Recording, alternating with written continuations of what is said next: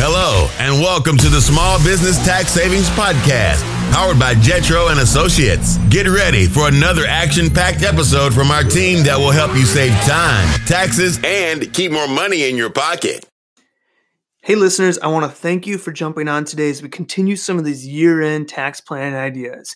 My name is Mike Jesershek. I'm the CPA and founder over at Jetro and Associates. And today I want to talk to you about 1099's. As we get closer to year end, we need to start preparing and thinking about those 1099's so that when January hits, we can get those filed as soon as possible and we're not stressing about them. So I want to give some background information about 1099's so that you know basically what they're for, what entails them, and what you need to do to be able to stay up to date with them. And basically, the first question I want to answer is, who do I need to send a 1099 to? And basically, it's any individual, company, contractor, vendor, etc., that you paid $600 or more to throughout the year in your business. And that part is key. $600 in total throughout the year. This can include payments for rent, services, prizes, legal expenses, etc. Any personal payments that you make would not be reportable. Now, there are some exceptions. There are some instances in which you paid a person or company over $600, but you do not have to issue them a 1099. And those are payments to C or S corporations, payments for merchandise, freight, or storage, payments of rent to real estate agents or property managers. But note, if you paid rent directly to the property owner, then it would still be required unless some other exception was met. Payments made via credit card or debit card or PayPal do not need to be sent 1099s for, and payments made to employees. These would be reported on a W-2 instead of the 1099.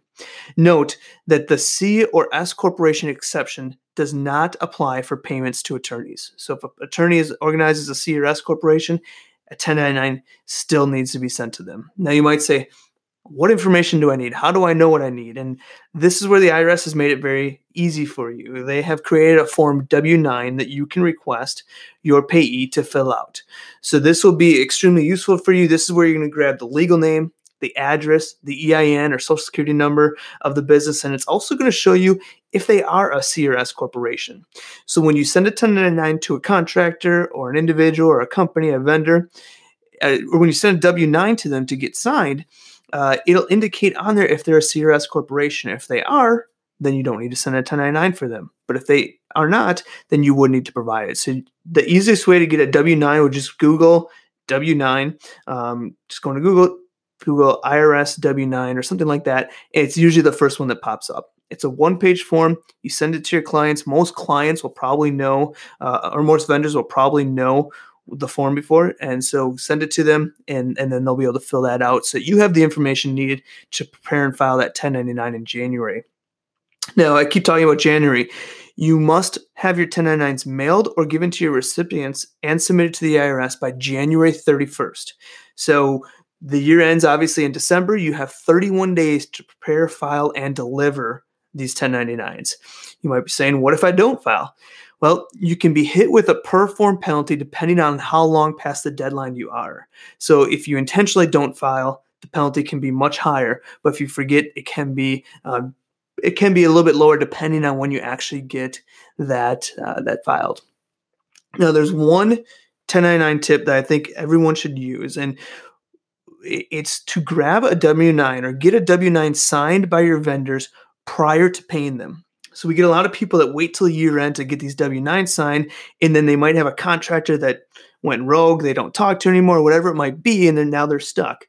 So we always say, get a W-9 when you start working with anybody that you're paying, regardless if it's over $600. So if you pay someone $200, get a W-9 from them anyways, because in the event that you pay another $800 in 6 months later, they've now hit that mark and you already have the W-9 on file. So it can often be troublesome or a pain or very stressful to go chase people for a W-9 after the fact. That's why we say just grab a W-9 before you pay them. You have it on file and it makes the filing much easier. So again, just kind of want to wrap up what the most important part is. You send a 1099 to individuals, companies, contractors, vendors, etc. that you paid $600 or more throughout the year. If the payment was to an SRC corporation, if it was for merchandise, freight, or storage, if it was made via credit card or PayPal, those would not be required to be included on the 1099. So you do not need to get a 1099 sent to those people. And you find the information to submit the 1099 or fill out the 1099 by having all your contractors, vendors, fill out a Form W-9. And again, these must be filed by January 31st. And if you don't file, there can be a per form fee, depending on how far past the deadline you are. And again, best tip is to grab a W-9 from all vendors prior to paying for them so that you have it on file, have it ready. Again, those are our tax tips. Tune in next week as we continue some of these year-end tax tips. We want to prepare you for tax season. We want to prepare you and make sure that you're paying the least amount and legally possible at all times. Look forward to talking to you guys. Thanks for connecting. This has been another episode of the Small Business Tax Savings Podcast from the team at Jetro and Associates. If you have any questions, feel free to email them. tax@jetrotax.com. We have packages for small business owners starting at just $75 a month. If you enjoyed our podcast, please take the time out to give us a 5-star review in iTunes or wherever you listen. This helps us to bring you useful tips to help you grow your small business. Thanks for listening and have a great day.